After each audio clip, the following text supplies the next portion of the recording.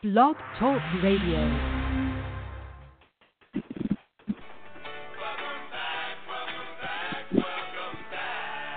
You are listening to Countdown to Kickoff.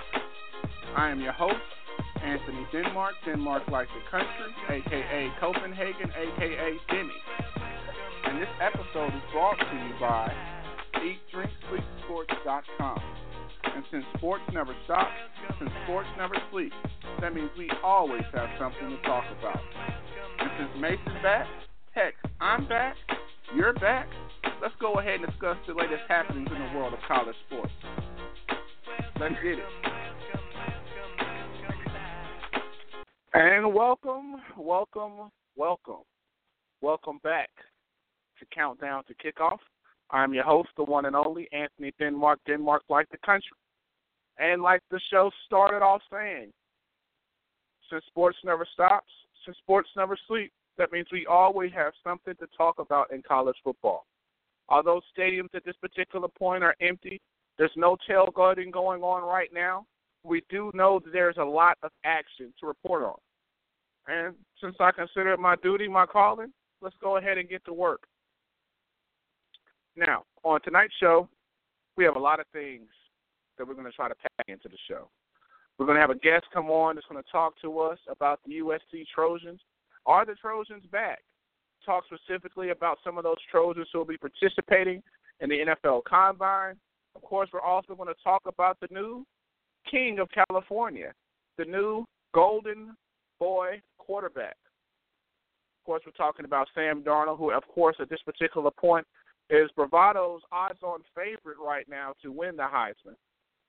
We're going to talk about the recruiting class because we do know that Adoree Jackson, Juju Smith Jr., Juju Smith, Rooster, we do know that the offensive line, Banner, Mamba, Wheeler, are all gone. But we also do know in places like at USC, they never replace, they always reload. So we want to try to get a chance to familiarize ourselves the next batch of stars who signed on the dotted line only a few months ago. In addition to that, and continuing with this pattern, we're going to talk about USC, of course. I, for one, found myself thinking about the Rose Bowl and thinking about the significance of that game, not just for the sake of it being an awesome game, but also in thinking about the two participants that played in that game, of course, USC being one and Penn State being the other, and talking about how both of those programs had to battle back, literally, from scandals. One, of course, dealing with Reggie Bush. The other one, of course, dealing with Sandusky. But have now found themselves back on the national stage. Both quarterbacks find themselves in Heisman talk.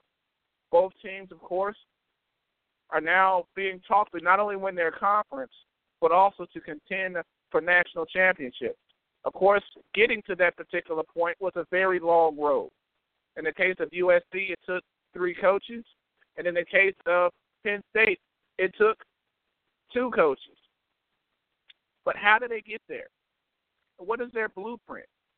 And can other programs currently finding themselves in trouble, i.e. Ole Miss, i.e. Baylor, follow that similar blueprint and find themselves reemerging from the shadows and find themselves in their rightful place atop their conference, atop their division, and possibly even being able to not only dream of winning 10 games, going bowling, and maybe even playing in the New Year's Six game.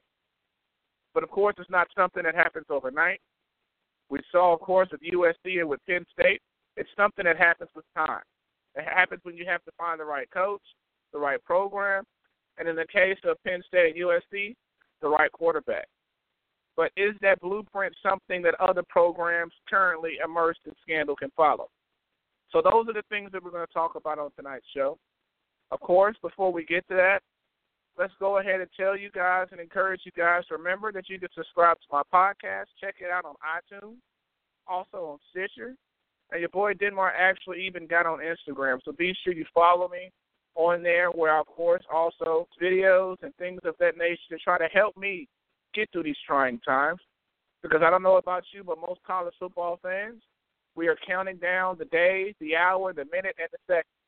Because at this particular juncture right now, we have 185 days until week 1 of the college football season.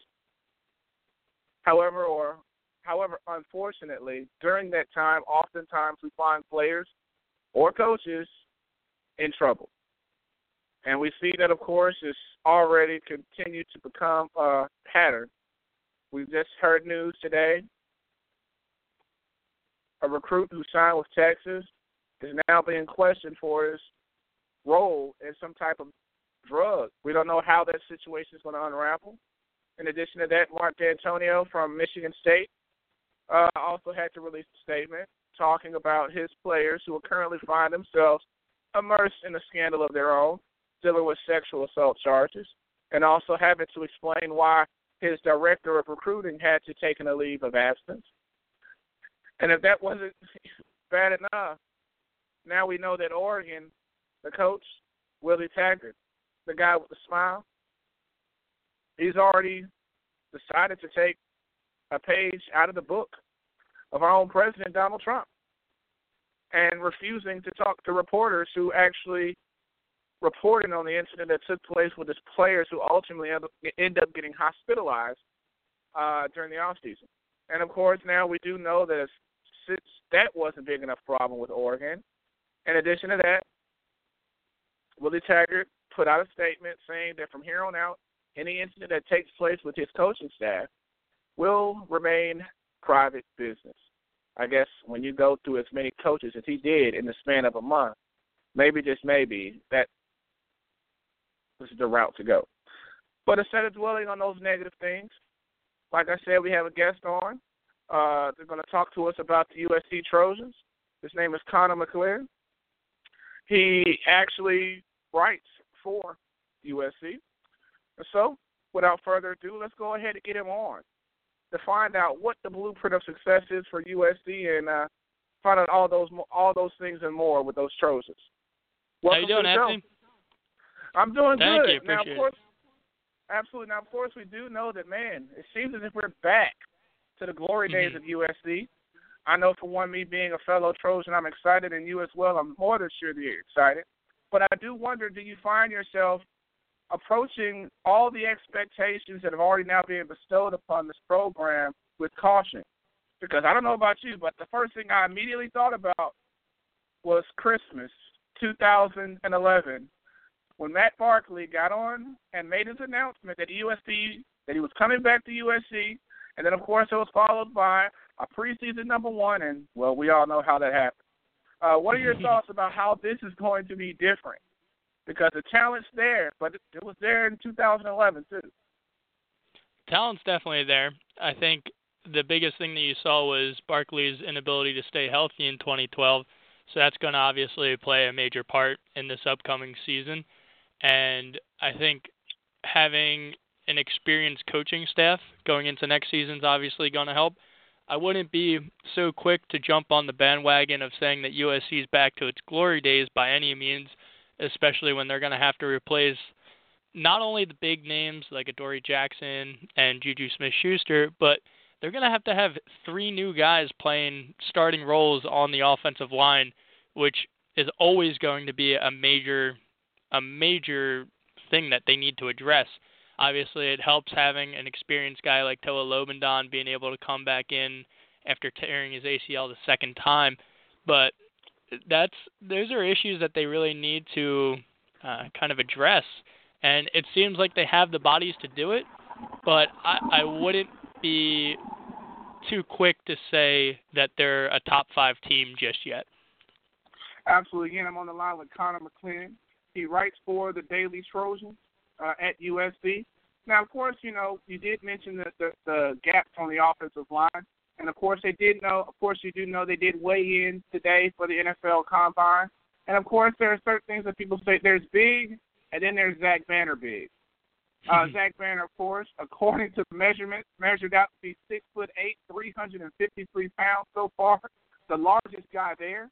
And Mamba was not too far behind. He measured to be 6'3", 343 pounds.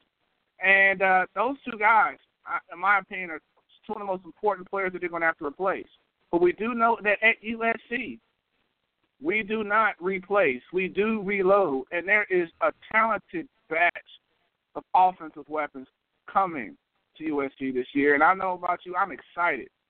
Where do you see, who do you see specifically, let's go on the offensive side of the ball, where do you see the replacements for these guys? Because, I mean, there may be a lot of different big guys that come out, but there's only one banner. And I think Ali Mamba is probably going to be missed a whole lot more than people actually realize.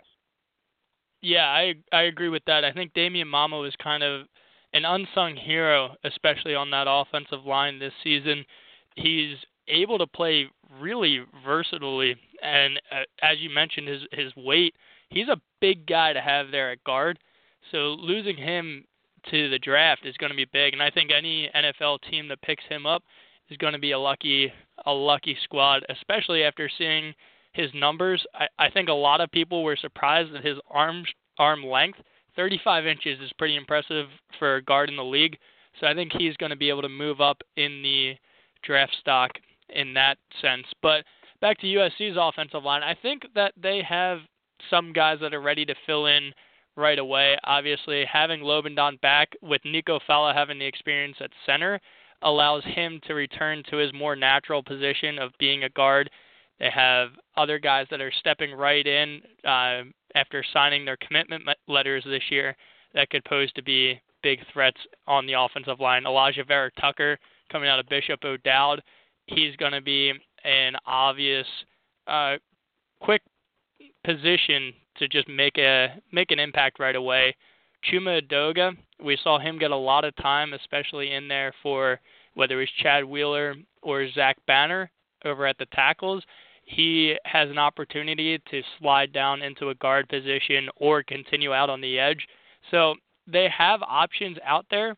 It's just whether or not they're able to gel, because the biggest thing about playing on the offensive line is communication, and that's always going to be a major part. So being able to replace three guys and expect them to gel within 1, 2, 3 games of the season is pretty unrealistic.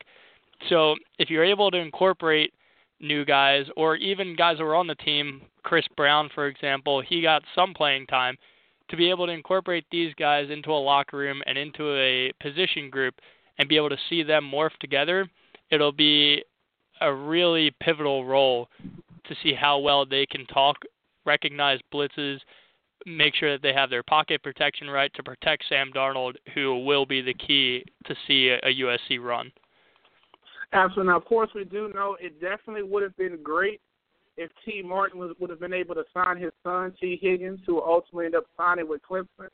But nevertheless, I mean, T. Martin definitely did a remarkable job this past season. I, for one, when I told people, I said, listen, T. Martin is going to be the next coach at Tennessee. People laugh, but I think when you look at the firepower that USC has already in tow and what he's done so far on the recruiting trail, I mean, tell my listeners a little about some of these weapons who are going to fill in, who are going to be coming to USC this year, specifically the freshmen, who are going to fill in for Adoree Jackson and Juju Smith. Well, USC has a plethora of highly talented freshmen being able to come in through this class. It was no mistake that they were a top 5 recruiting class across the board. And not only does T. Martin deserve the acknowledgement there, but also guys like linebacker coach Johnny Nansen and recruiting coordinator and high school coordinator Gavin Morris. These guys were out on the trail hard, being able to steal some of the local guys and guys from across the country. So aside from a lot of the talent that has been on the USC roster that didn't get chances to shine because of Smith-Schuster's presence and Darius Rogers, they have guys like Randall Grimes being able to come out, who is a 4 or 5-star receiver from Vegas. They have the local guys that are also going to be an absolute monster. I love watching him play in Jalen Hall, or Joseph Lewis, excuse me. Jalen Hall is the other guy coming out of Hawkins. And so there, you have those guys playing receiver. Then you have the 5-star Stephen Carr, who's been committed to USC for years on years, to be able to complement Ronald Jones back there as another two-headed monster after you leave Justin Davis, that's a scary sight that no offense is going to want to see. And then in the secondary, you have other guys that are ready to rotate right in there for Dory Jackson. Bubba Bolden has made an absolute statement coming out of Bishop Gorman. You saw his amazing play in the Under Armour All-American game where he leapfrogged the center on a field goal attempt and blocked it before anyone was even out of their stance. So he has freak athleticism. And you're just seeing this talent come from top to bottom out of this recruiting class. Isaiah Palomau, another guy who can make an impact right away in the secondary. Absolutely. Of course, one of the things that's been the calling card for USC for years is their ability to be able to attract quarterbacks. And even though Sam Darnold initially came to USC as, I mean no disrespect by this, as the other quarterback, because everybody thought that Ricky Towns was going to be the guy, and of course everybody thought Max Brown was going to be the guy, and Sam Darnold just emerged from the shadows. People initially did not even think that he was going to go to USC, and when he decided to go to USC, several people had scratched their head and had questions about it. But nevertheless, this past season, this guy definitely acquired a lot of doubters, and according to reports, this guy's buzz is so big that they're even talking about him in the NFL Combine right now. Right. Yeah, I mean, as you mentioned, Darnold was not a highly touted recruit coming out of high school, which obviously shows that even with a top 5 class, that doesn't mean that you're going to get all stars. There's going to be guys who are the 3 stars, the 2 stars, not even the ranked guys, the walk-ons that are able to make an impact. And Sam Darnold opens up that trail that you don't need to be the go-to guy in high school or the guy that everyone is sought after. I mean, Ricky Town, you mentioned it, he was the guy coming into USC in that class. Now he's moving on to his 3rd school already. And, I mean, Jack Sears is a quarterback who early enrolled to USC this year, coming out of San Clemente, who also was obviously the host of Sam Darnold for his high school years. So there's that connection. It allows Sears, who was one of the top 2 quarterbacks in his class, to learn under Darnold, develop, and be ready to make a run for the job if Darnold continues to gather the attention of the scouts at the Combine next year like he is this year. Absolutely. Now, of course, I opened the show and I talked about the importance of the Rose Bowl matchup with USC and Penn State. And what I actually mentioned in that conversation is I said that, not only was it a great game, but it was definitely a monumental accomplishment for both of these programs who, of course, initially prior to that game, they were mired in scandal. Of course, with the Reggie Bush issue, which decimated depth, and also, of course, with the issue with Penn State with Sandusky, which also decimated depth. Now, when you look around the country and you see the current landscape of things going on in Ole Miss and Baylor, do you think that those programs could be able to duplicate the same blueprint that Penn State and USC used to find themselves back in the national championship conversation? Well, I think what we saw from USC and Penn State both is that it takes time to come back from something like that. It's not something that you can expect a program to take these large hits and then next year be ready to make a run for the national title. To be able to see both of those schools come out and fight from where they were, not having the full 85 scholarships, and yet still make it to a New Year's Six Bowl, let alone the Rose Bowl, that's a feat that can't go unnoticed. And I think Baylor still has the attraction that most people enjoy. They're not going to have Art Briles at the helm, so things might get a little bit switched up. They might not run as much of a spread offense as they've been known to run, where they saw success dating back to RG3, but they're still going to be able to attract talent.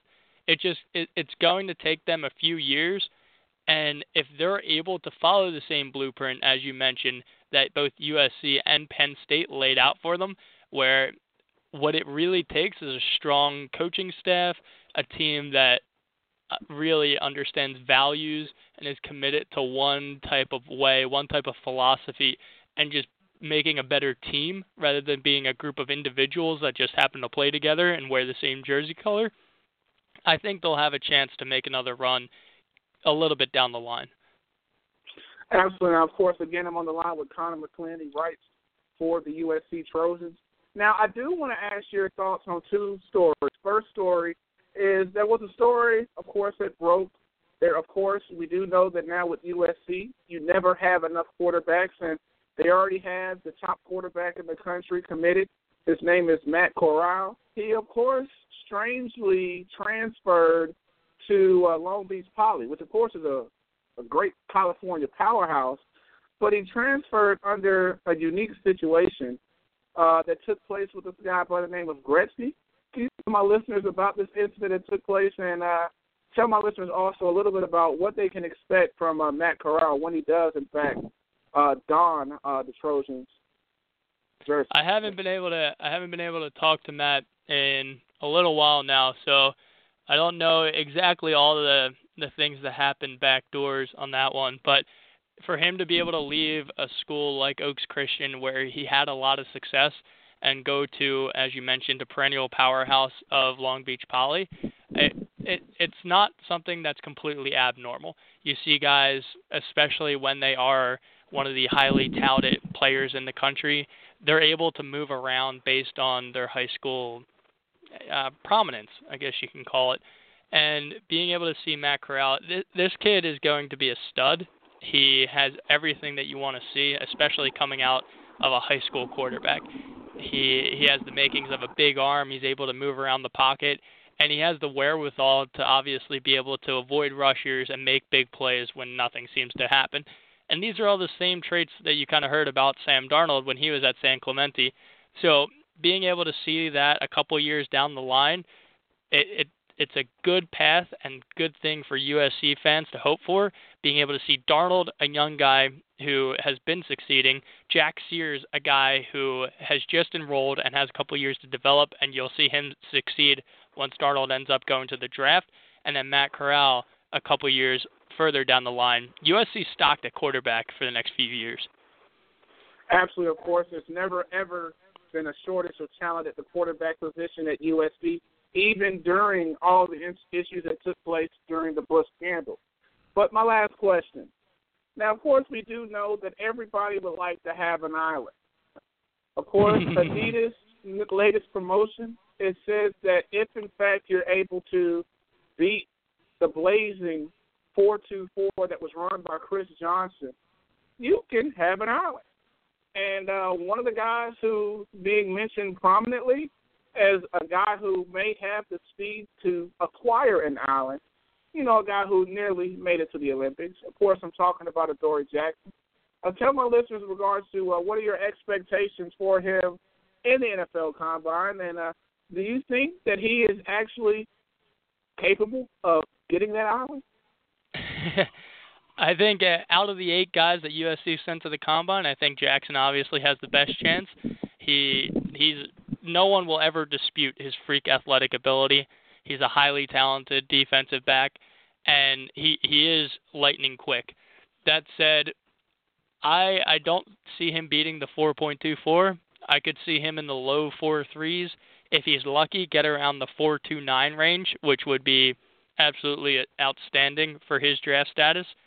I do know specifically for that promotion, you need to be wearing Adidas, and Adoree's always been a Nike guy, so I don't know how that's going to play into his role. But I'm interested to see it. I love the idea of the promotion, and I think Adoree out of anyone is also going to be somebody that loves that idea. And I wouldn't be completely blown away. I'm not ruling it out of the realm of possibilities that he breaks that 4.24, but I definitely don't see it likely that he gets below a 4.26.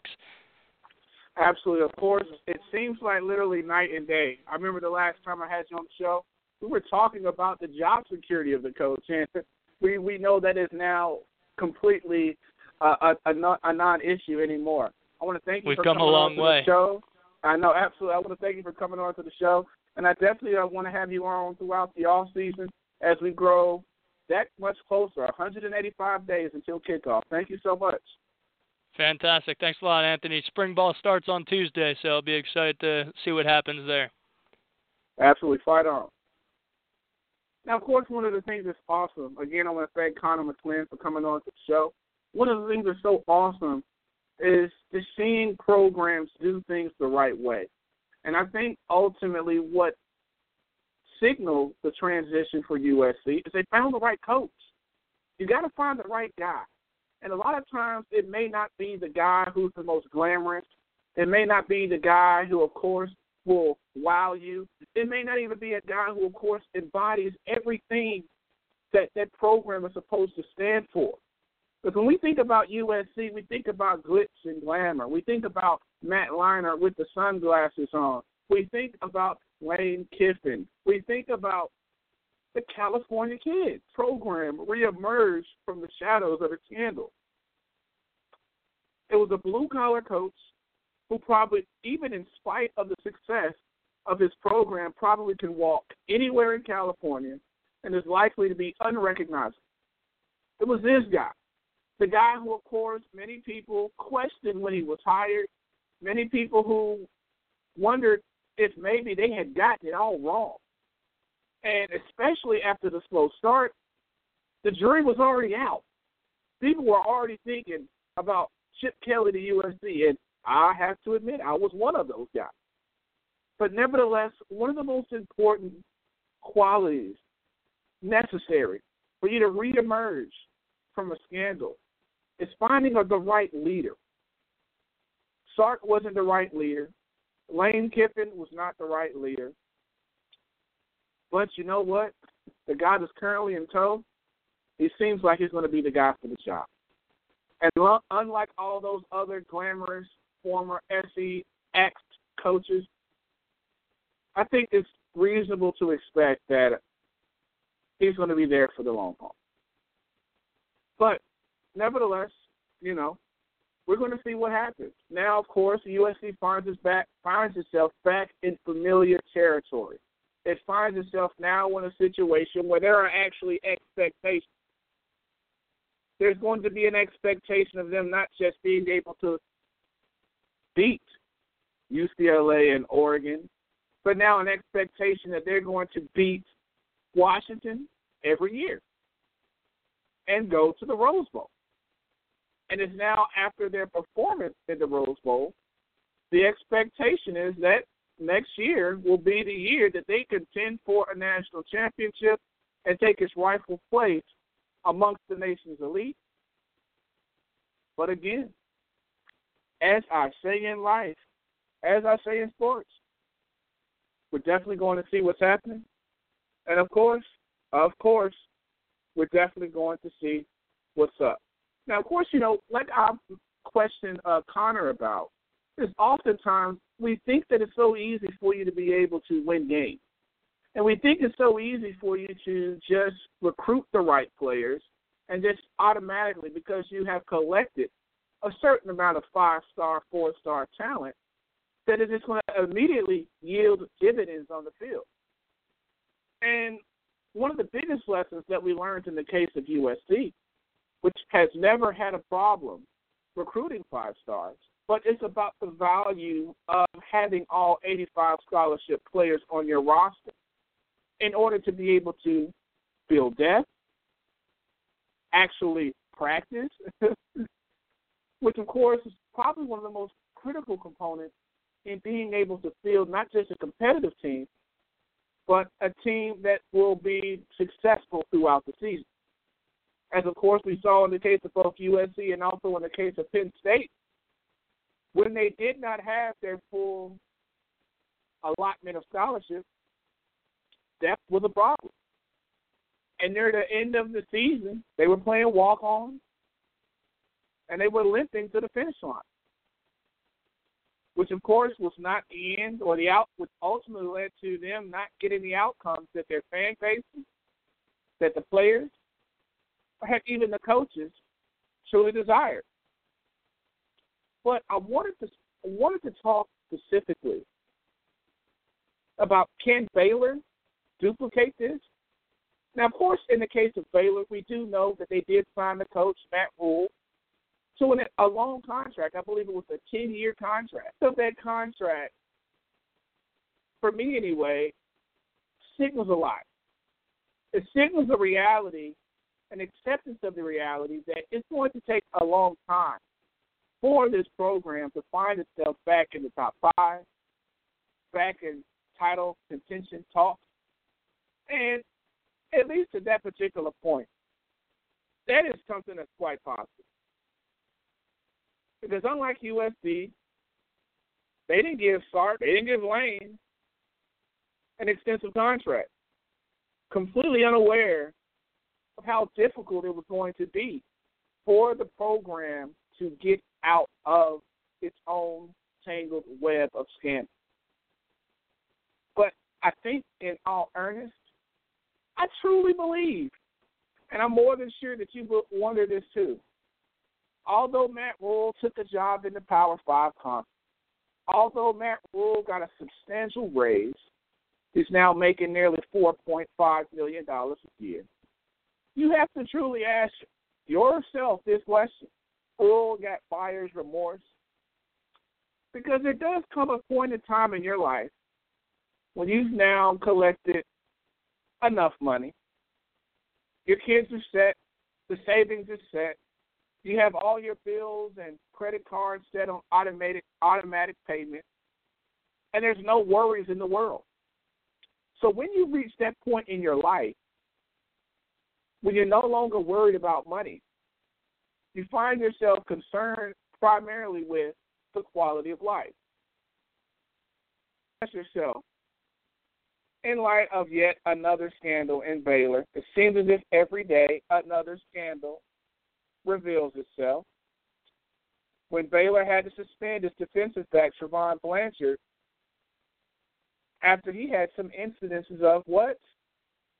Assaults with his girlfriend. Or when the tone-deaf women's basketball coach said that she would punch or encourage people to punch doubters in the face who had questions or concerns about the state of the Baylor program. All these things that continue to reveal themselves as the Texas Rangers have opened up an investigation in which they're going to look deeper into the Baylor scandal to see if things were done right. You say to yourself, Matt Rule has to be wondering, damn, man, did I make the right decision? Did I align myself with the wrong program? Because we do know that in the case of Matt Rule, really, he could have stayed at Temple forever. And after putting out one 10-win season after the other, I'm more than sure that Matt Rule could have got other opportunities. Just think, Matt Rule could have waited, could have got the Arkansas job, he could have got the Texas A&M job. And in all hindsight, if Matt Rule really wanted it, and may have actually even could have gotten the LSU job last season. And I'm more than sure. We know that Matt Rule, of course, is a guy of high character. We do know that, of course, he is the son of a minister. So I'm more than sure that he operates under the character of forgiveness and has high integrity. But we also know that in the Bible it does also say that patience is a virtue. And I'm more than sure that although Matt Rule is happy, or at least content at the moment, at Baylor, you have to ask yourself in earnest, as this whole web of scandals continue to unravel, how long do you guys really expect Matt Rule to be there? Because if, one, the Big Ten had not made it to the Rose Bowl, it's very likely that Matt Rule would have happily chose the job in Happy Valley, his alma mater, far sooner than he would have ever considered taking a job where he's currently employed at now. But, of course, Matt Rule's here now, right? Matt Rule is here now. So we know that the Reformation Project begins. And just like in the case of just like in the case of Penn State, just like in the case of USC, we know that the transformation is something that's not going to happen overnight. The players currently on the roster at Baylor, it's going to be a filtering out process, kind of similar to what happened at Texas. And it's going to take a good 2 to 3 years for Matt Rule to be able to implement his own philosophy, to be able to recruit the players that he knows intimately, the players whose homes he's been in, the players whose families he's met and made promises to.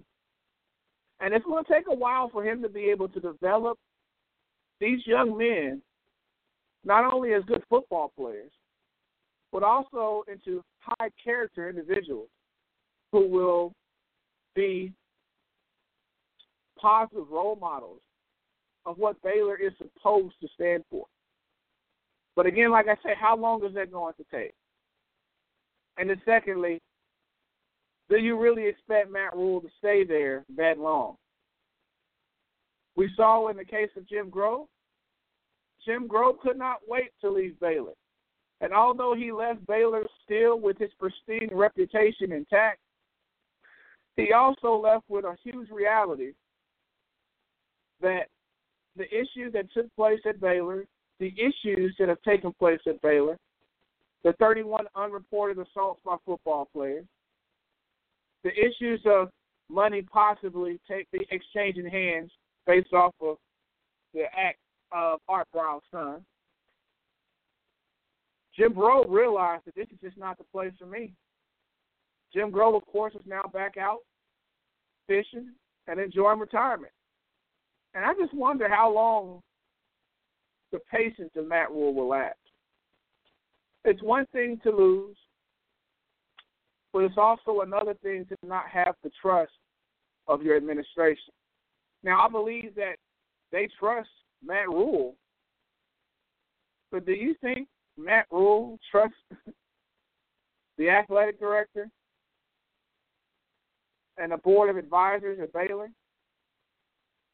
And if in fact he doesn't trust them, you really blame him.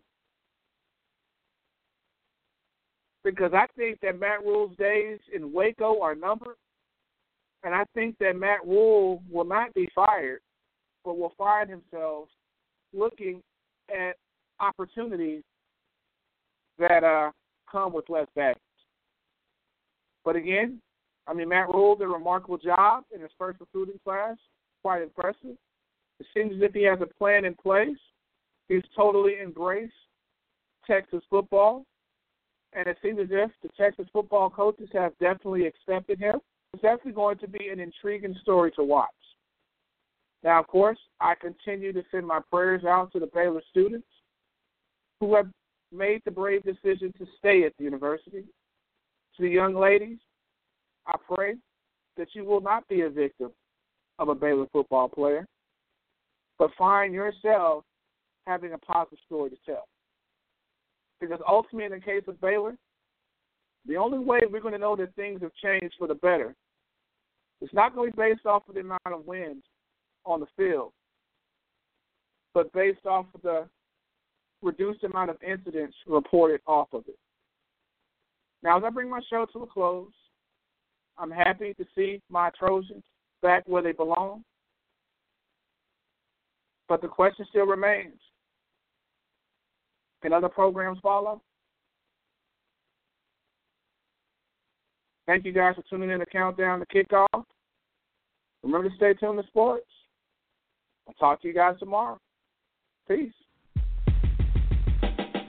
Thanks for tuning in to Countdown to Kickoff. Our show airs live every Tuesday and Thursday at 11 p.m. Eastern Standard Time. If, in fact, you missed the show, make sure you subscribe to the podcast by typing in count and the number 2 and down, one word. While you're at it, make sure you also follow the latest happenings in the world of sport with us at Eat, Drink, Sleep Sports and the number 2. And you know what? If you've gone that far, be sure and check out our website for the latest happenings as well at eatdrinksleepsports.com. Until next time, college sports football fans, stay tuned. I know I will. Peace.